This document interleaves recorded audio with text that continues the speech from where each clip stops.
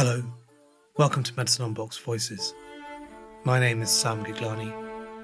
Here we go in pursuit of conversations about medicine, not just about what it is and what it does, but about what it means, about the whole surprise of human life, its inevitable weathering, and the challenge of how to care for all of us. I'm here at the University of Oxford with Professor Deborah Bowman. Deborah is a professor of medical ethics and law at St George's University of London. She's written and broadcast very widely on medical ethics and was awarded an MBE in 2017 for her services to the field. She's an impassioned educator. She's a fierce advocate for the place of the humanities in medical education. She's a lover of theatre, she's a runner, and has very recently emerged from treatment for breast cancer. Deborah, welcome to Medicine on Box Voices. You've spent a large part of your professional life wondering about questions around what medicine ought to do, alongside the whole business of what we can do and do, so-called normative questions. What brought you to thinking about those, or being worried by them almost? I think I've been worried about them for a long time, and I think it started probably in this town, not that far from here. Is this where you trained? Yeah, and in a house in Museum Road, which I've just walked past. It looks a bit different now. Better state in all kinds of ways. But what was really interesting was a lot of talk, over coffee and all those sorts of things that you do when you're a student, about what people were seeing on the wards, what they were being asked to do, what sometimes they were asking others to do, although that was less common then because of the age we were and stage we were. And I was really struck by the distress. I was struck by the contested nature of what people felt, and so the strength of view. But this was alongside a really strange thing that I also observed, that when people were in clinical practice and training, you didn't hear a peep from them. So the person who was really feisty the night before about what should or shouldn't happen was really obedient on the wards, and the distress would come later. And so that interested me. I think the 80s was a really fascinating time in medicine because Ian Kennedy, Professor Sir Ian Kennedy, he wasn't then, he was just a young, feisty lecturer and lawyer, and he did his Reith lectures on paternalism, really, in medicine. And there was a shift. I'm a child of the 70s, but also the 80s, and I don't think it's an accident that it was the time of Thatcher. There was a lot happening in the NHS. There was a lot of individualism about, which I guess prompted me to think about the bigger questions about the position of care, what medicine should and shouldn't be. And all of that was against a background of some quite high-profile cases. Some came a bit later. So the Tony Bland case. There were others kicking around, the Gillett case. And so it felt like medicine was changing, but not overtly. There was this front stage, backstage thing going on. I was doing a lot of theatre at the time, and that felt really apposite. And I guess I was much more interested in that than I was in science. And I've always been interested in what people do with rules, where rules come from. One of my favourite books is just a very slim book called How to Do Things with Rules, which implies some tricksy manipulation, which worries me deeply.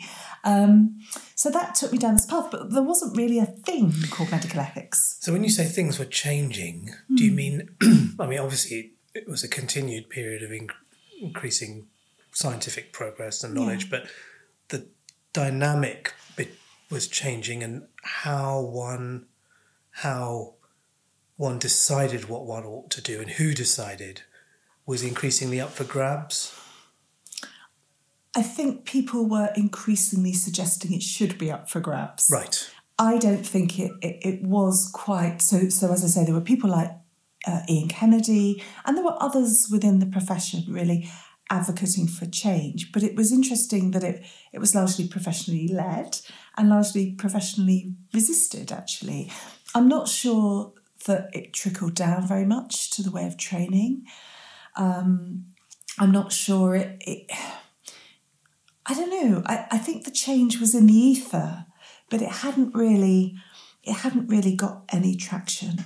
But I could feel it, and I do mean feel. I could sense it in the air, and I thought, I wonder if there's a way of doing more of this. And to what extent do you think, because you're a professor of ethics and law, Yeah, which aren't always comfortable bedfellows, and there is a sense, I certainly get a sense that doctors will, talking about medical ethics, they'll gravitate to the law. It offers ostensibly concrete answers about what you ought and ought not to do, whereas ethics is a sort of fluffy, nebulous endeavour. If you were to summarise now what the cornerstones of medical ethics would be, would you be able to do that? Be able to say, here's a framework? So I know what my frameworks are. Ethicists we make careers out of arguing what frameworks are best. My framework's better than yours. What principles, etc. you mean? Okay. But for me, there are two really guiding frameworks that I bring, I suppose, to anything ethical. One is virtue. I think medicine, life, is an inherently human endeavour. And because of that, for me, intellectual gymnastics are great up to a point. But actually, it's all about the character and the commitment of the individual and the fallibility of the individual. And so I'm very attracted to, I guess, Aristotle. That sounds weird. And the virtues. And I think that there's something about that way of thinking that puts the person at the centre. But the other way of thinking that for me helps me unlock or gives me a way in that's more resonant is narrative, it's story. And I'm very interested, always interested. When somebody says to me, Deborah, here's an ethical problem, I really want to hear. So I hear the content as it's presented to me, but I really want to attend to what the story I'm being told is, and also some of those narrative tools. Who's telling me this story? From what point of view? What language do they use? When do they slip into metaphor? What are the silences? What's unsaid but part of this story? Who are the characters? Where are the plot points? What's the subtext? And that for me, it gives you detail, it gives you granularity. And I suppose there's a phrase that I hold in my head in my world quite a lot, which is that a lot of what I do is about interrogating the likeness of a situation. So what's this like? Is it a consent situation? Is it conflict? What is it? But the thisness of it. See, I'm not at all, well, I'm not surprised, but I'm also really gratified to hear you articulate that. But you'd also agree that if I opened a textbook of medical ethics now, I'd get to virtue and narrative at the end of the book. Yeah. There'd be a couple of kind of tokenistic, being a bit harsh, tokenistic chapters attached to them. The kind of macho meat of the book would be attached to principles that we ought to adhere to, or indeed, how one factors the consequences of one's actions into... Consequences. It's all about the consequences, which we imagine, and we never admit we imagine them. Yes, completely. Or, of course, notions of personal autonomy, even almost distilling all of ethics down into 4 principles that everyone can just tot up in any given situation. And within that framework, and it's really important that we do come back to virtue, the idea almost is that if you reason well enough, if you get a bunch of people and you really reason well logically, and you distill the reasoning between you will arrive at moral truth or moral truths. Well, that's a load of rubbish, isn't it? I guess... Have you always felt it's a load of rubbish? Yes. Yes. So at about the time I was getting interested in this world, and starting to think how I'd find out that the 4 principles, as they are known, and you've alluded to them. Just remind us what they are. Autonomy, beneficence, doing good, non-maleficence, not doing harm, and justice. And I looked at them. So Beecham and Childress, 2 American ethicists, I was going to say they came up with them, but they didn't. I mean, the ancients came up with them. The Bible came up with them, maybe, I don't know. But they're not new. But in that package, they were quite new. And then Ron Gillen, who is a really important person in the field of British medical ethics, adapted them, I guess, in a very elegant volume called Philosophical Medical Ethics. And that was really important because he made a parcel, I guess, for, medicine's about categorising. And in a way, how could it not be? You've got to find a way through and cope. And a way to do that is to categorise. But I think even early on, I suppose, because I was thinking about law and interpretation and rules and just seeing the world a bit differently, maybe, I couldn't understand how this wasn't just going to be a contested recipe book. And I didn't understand, I genuinely didn't understand how it was that useful. It seemed to take, a bit of Kant and a bit of Bentham and a bit of rules. I can't say my R's, so I get rules and rules very difficult, find them very difficult to say. And a bit of everything, and put it in a distilled version. And I thought, well, that's really weird. But people did find it useful. And for the first time, I started being invited to go and talk about it. Now, it was always 4 principles. Yes. And I was a little bit subversive, I think. Yes. I was always saying, well, but what does autonomy mean to you? How do you get to that? And why autonomy over this? And is that your definition of harm? And how do you know? And so I was a bit subversive, but I've always been, I suppose, a little bit of an outlier in that I've been much more interested in the application, the gritty business of living life and making difficult choices than many are. Probably a lot less scholarly than many ethicists, much less scholarly than many ethicists. Not that bothered about argument. It doesn't seem that interesting to me. When you say not that interested in winning? Oh, certainly not interested in winning. Yeah. And I don't know. It all seems a bit performative and a bit nonsensical to me. I'm much more interested. I'm not even that interested in what I see as false solutions. I'm more interested in us being able to bear there maybe isn't a solution. Well, tell me then, this was the case, this was Deborah Bowman 4 years ago, what you've just described. What then happens, and I hope it's all right to ask truthfully about this. Ask anything. So with a diagnosis of breast cancer and receiving neoadjuvant cytotoxic therapy, surgery, what now on the receiving end of moral judgments and technical interventions does that do to your worldview? It has challenged my worldview. But there's a Beckett quote that I'm more myself and less myself. So I'm changed and not changed. And that's exactly how it is, it seems to me. So in some ways, it's that thing to have been what I always was. So that's the first part of the Beckett quotes from Happy Days. To have been what I always was. I am still. I still believe in the relational.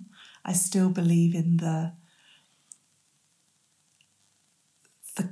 importance of virtue and kindness, actually, as the top of those things. And I've experienced how transformative and vital, and I mean vital in its literal sense, those are. But there have been challenges too, and I think some of those have been around autonomy. The question of, so having very rudely dismissed the 4 principles, I have thought a lot about autonomy, probably in a more relational way, probably in a more narratively driven way. Could you give me an off-the-shelf definition of autonomy? So self-rule, I guess. I mean, that's its literal translation. But to me, it's identity. It's the ability to be who you are, to be, express, and find that others attend to who you are. So that, I guess, that's my definition. Self-rule is very much, it's a very action-based, it's maybe quite macho kind of way. Self-rule, it implies that other people are crowding round to rule you and control you. Yeah. And actually I don't think it is that. It's a sense of self that finds expression and meaning in encounters, be those medical encounters or, what so I it's eat. necessarily relational. Yes. Okay. To me, it's always interdependent. For it to express. Yeah. Okay. I think so. I think it's quite hard. I mean, I can be autonomous on my own, of course I can, but in my head, when I'm running off on my own, being very autonomous about where do I go and what do I do and what do I think about, I'm carrying people in my head. I'm carrying obligations in my head. I'm carrying sadnesses. I'm carrying regrets. And they're all contingent. And so for me, that's autonomy. And then I guess illness. You were saying before just about having dismissed the 4 principles. You were talking about autonomy before I asked you to define it. What were you going to say about it? Its importance, its preeminence? Yeah. So as you probably know, in the 4 principles, autonomy is the preeminent.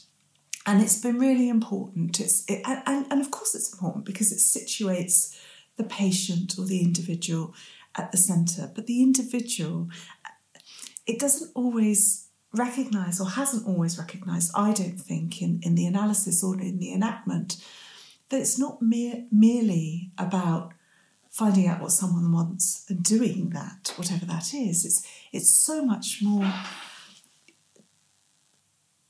difficult than that. It's so much more exposing than that on both parts. For autonomy to have meaning, you have to reveal yourself.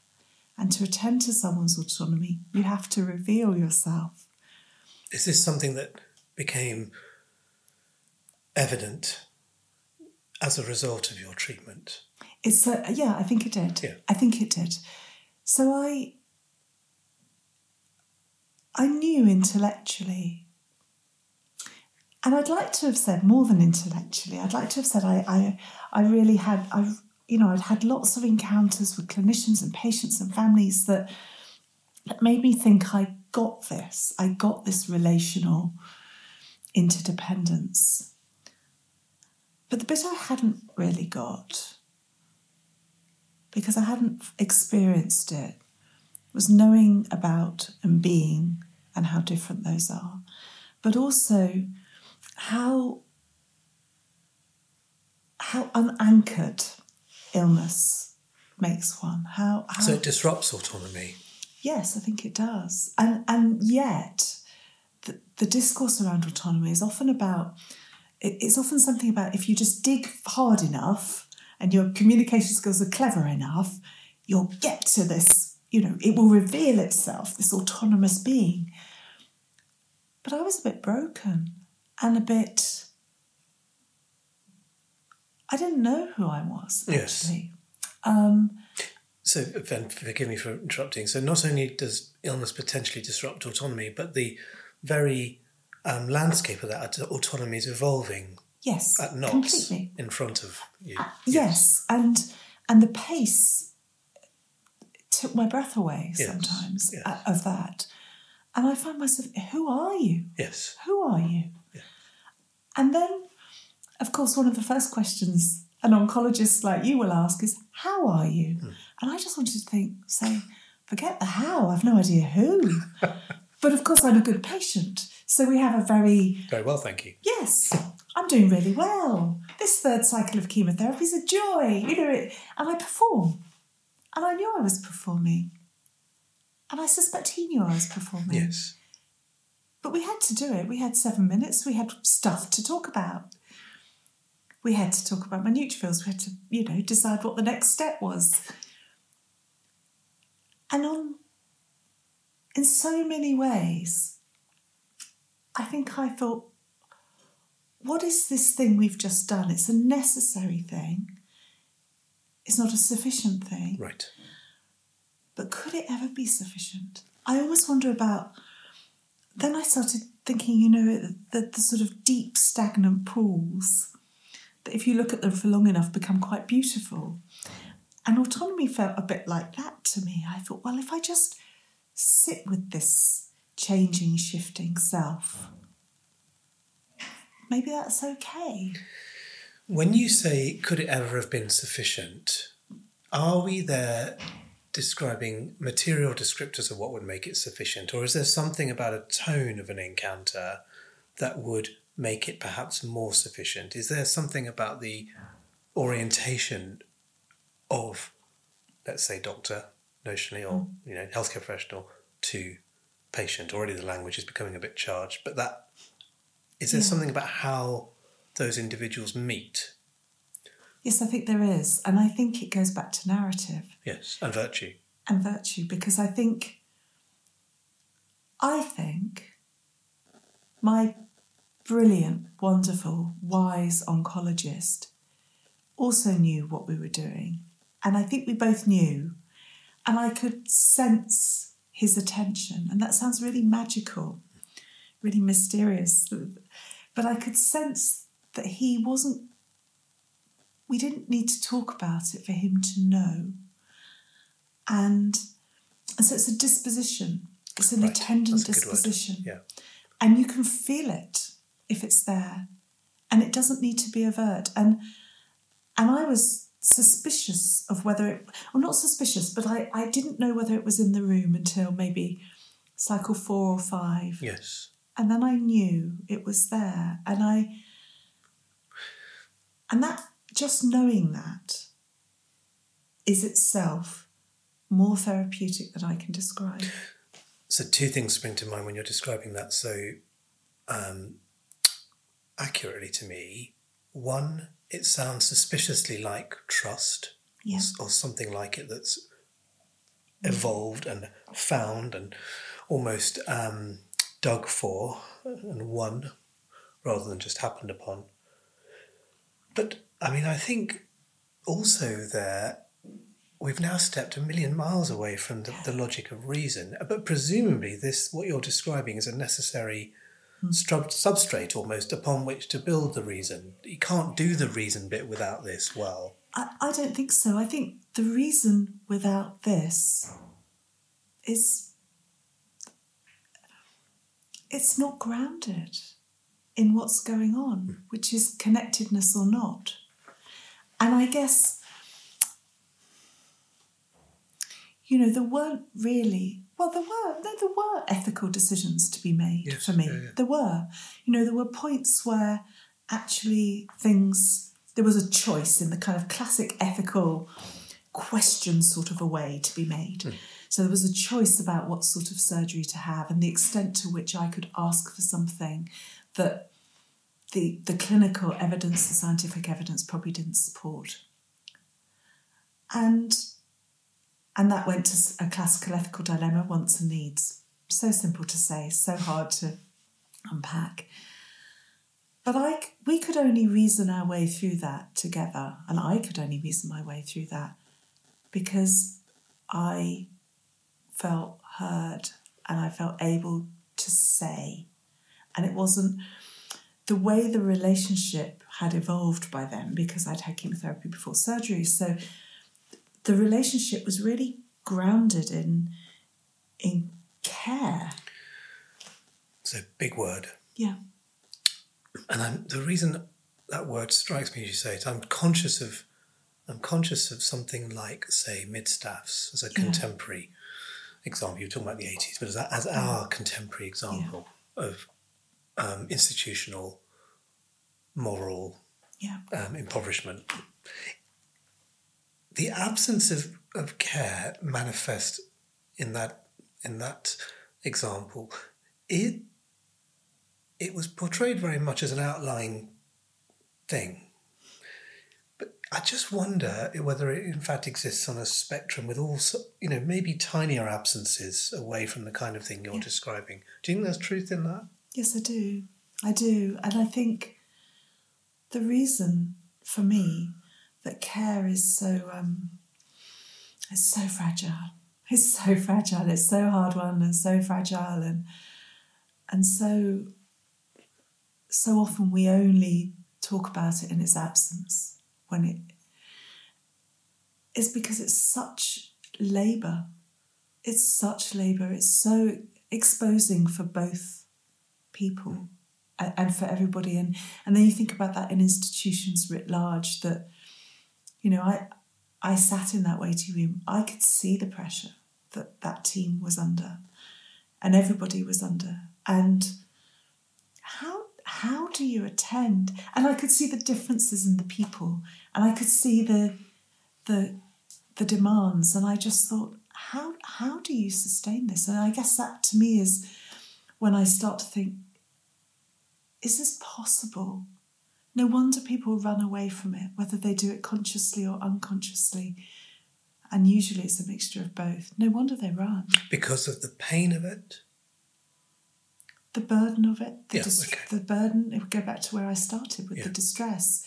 It's almost overwhelming, I think. And we don't talk about it, but it's everywhere. It's everywhere. In medicine we're talking here. Yes, I think so. And maybe in society too, but certainly in medicine, that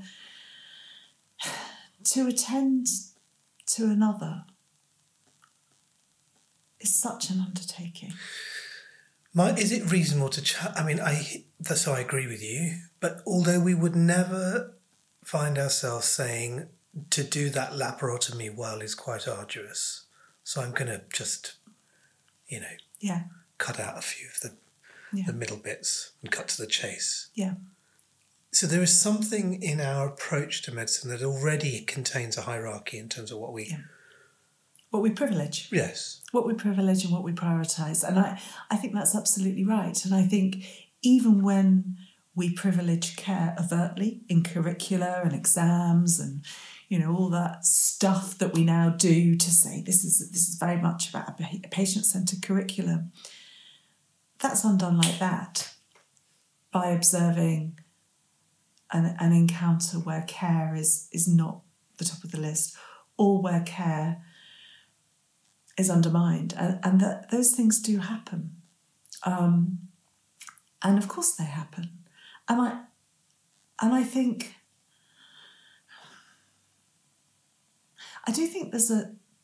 there are lots of things we could think about here. I think it's often identified as quite a feminised thing. I think the way we treat care generally, it's a low-tech, not much valued endeavour in lots of ways. But I think that's a bit of a cop-out, actually, in some ways, because I think we don't admit how hard we find it, and we don't admit how rubbish we feel when we know we're cutting corners. And I think we all do cut corners in care. In our personal lives, with our friends, and in our professional lives. And that goes to our identity in a way that's really uncomfortable. Whereas, surgery, what do I know about surgery? But it seems to me it's a technical skill that you're trained to do that has a value afforded to it, and that is just structured so differently.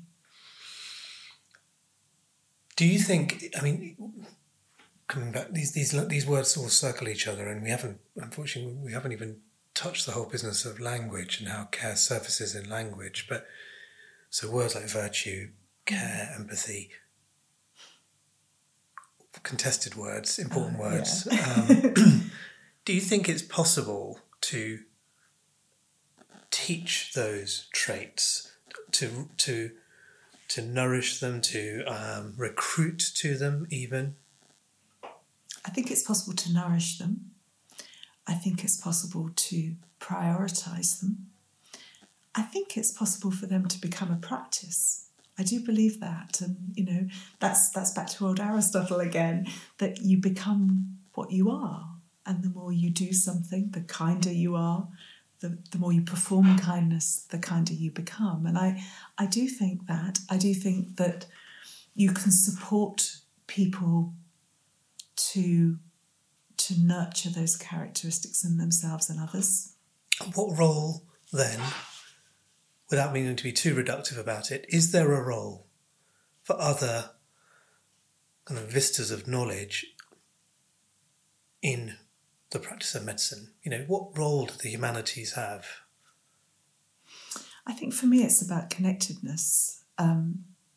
Medical training, particularly the more scientific aspects, is about distancing yourself. People become cells, they become pathologies, they become, and necessarily so in order to do that. But it's disaggregating always, it seems to me, what people are. The humanities, and I'm not a big fan of the humanities is all about humanising medicine. I think that's really trite, and we have no evidence to suggest that happens anyway.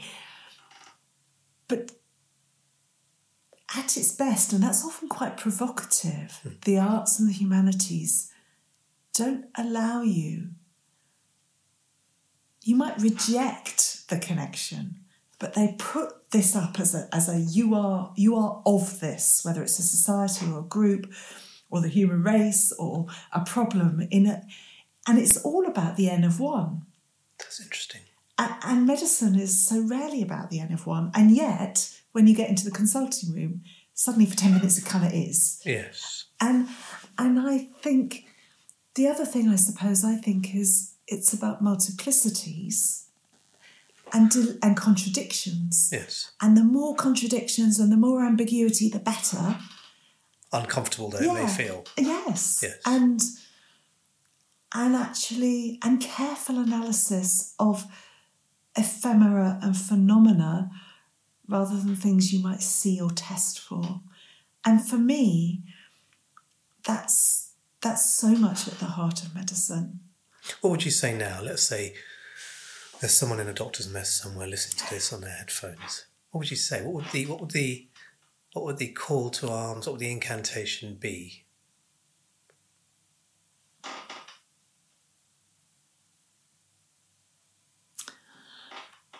I guess even in the question, there's the implication that I want to change someone. Okay. And I don't know that I want to do that. I think what I want someone to do is to find a space to think about where the connections are and the disconnections are in their working life. Yes. And often they might find that space by reading a book or going to the theatre. And I don't mean a reading list in the medical humanities where one of the characters happens to be a doctor. High art or Don't mean that. Yeah. Don't mean that at all. And I go look at a Rothko, see what you see, and see what you see differently when you look at it repeatedly. So what does it make you feel? Finding sources of meaning. Yeah. Nourishing meaning. Yeah.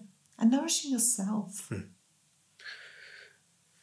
Deborah Bowman, it's been a pleasure as always. Thank you very much for your honesty and your wisdom. Deborah Bowman, thank you. Thanks, Sam.